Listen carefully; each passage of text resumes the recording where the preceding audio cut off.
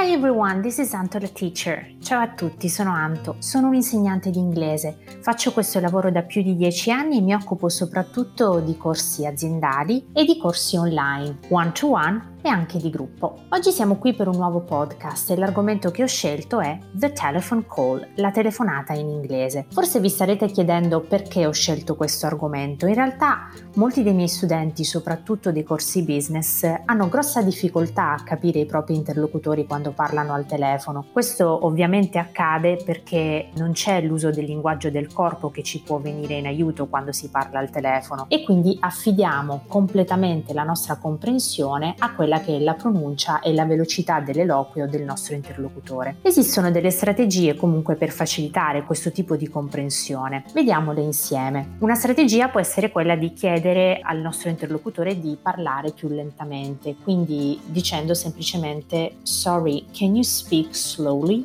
please?" Oppure chiedere lo spelling delle parole, "Can you spell this word?" Questo accade soprattutto quando nella telefonata vengono citati anche dei nomi di luoghi o di persone. È sempre bene, ricordatelo, chiedere lo spelling delle parole che non capiamo. Come si può cominciare una telephone call? Innanzitutto bisogna sfatare un mito. Quando si parla al telefono e ci si presenta non si usa mai la formula I'm Anto, perché I'm si usa quando ci si presenta dal vivo con qualcuno. Invece per rispondere al telefono si dice "Hello, this is Anto" oppure "Hello, Anto speaking". Quindi abbiamo ben due formule, ricordiamolo sempre. Naturalmente se stiamo parlando con un'azienda internazionale può succedere anche che ci siano varie divisioni all'interno e quindi dall'altra parte il nostro interlocutore può dirci per esempio "Hello, this is the sales department. How can I help you?" How can I help you? Quindi come posso aiutarla? È una frase molto utile nell'apertura della telephone call e quindi è bene memorizzarla proprio per dare più fluency alla nostra conversation. Possiamo anche spiegare la ragione per cui stiamo chiamando. Come si può fare? Una frase molto utile è "I'm calling about", chiamo riguardo a, e se vogliamo chiedere il nome di chi sta chiamando invece possiamo dire "Who's speaking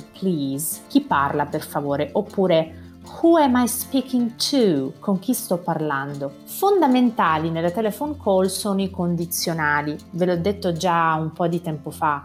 L'uso dei condizionali in inglese è fondamentale proprio perché non avendo la formula di cortesia, non esistendo il lei, abbiamo bisogno comunque di verbi che ci diano la possibilità di risultare un po' più formali e un po' più polite. Ecco perché nel caso della telephone call abbiamo anche la formula "Could you give me your name please?" Potrebbe lasciarmi il suo nome per favore? Ancora più formale è l'uso del may. "May I ask who's calling?" Quindi posso chiedere chi sta chiamando? Proprio perché nel podcast dei modal verbs l'abbiamo visto, esistono anche dei modal verbs che sono un po' più formali rispetto alla norma e questi sono ad esempio may e might. Se vogliamo chiedere invece di stare un attimo in attesa possiamo dire "Please hold" oppure "Hold the line", "Hold on please", quindi attenda in linea per favore, o ancora "Just a moment please". Se invece vogliamo chiedere di parlare con qualcuno possiamo utilizzare anche qui una formula con il condizionale "Could I speak to Luca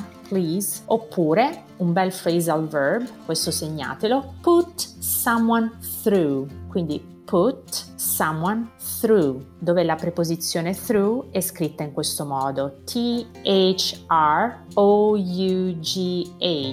So, "Could you put me through Luca, please?" Quindi quel someone è sostituito da un pronome. Put through è un phrasal verb molto usato nella telephone call. Come possiamo memorizzarlo? In questo caso forse la traduzione letterale un po' ci può aiutare perché put through è come dire mettere attraverso, quindi immaginiamo che la comunicazione avviene attraverso il filo del telefono, quindi put me through, put someone through. Se invece vogliamo chiedere dei dettagli possiamo anche utilizzare questa formula. "Could you give me your address, please?" Potrebbe darmi il suo indirizzo per favore? Oppure "Could you give me the reference code, please?" Quindi un codice di riferimento nel caso in cui ovviamente parliamo di grosse aziende, multinazionali and so on. Se invece vogliamo dire che è stato composto il numero sbagliato, possiamo dire "I'm sorry, you must have the wrong number." Quindi mi spiace, deve aver composto il numero sbagliato, deve avere il numero sbagliato. Oppure "I'm afraid you've got the wrong wrong number, temo che abbia il numero sbagliato. E ancora, se la linea è disturbata, sorry, this line is terrible. Mi dispiace, la linea è molto disturbata. Oppure,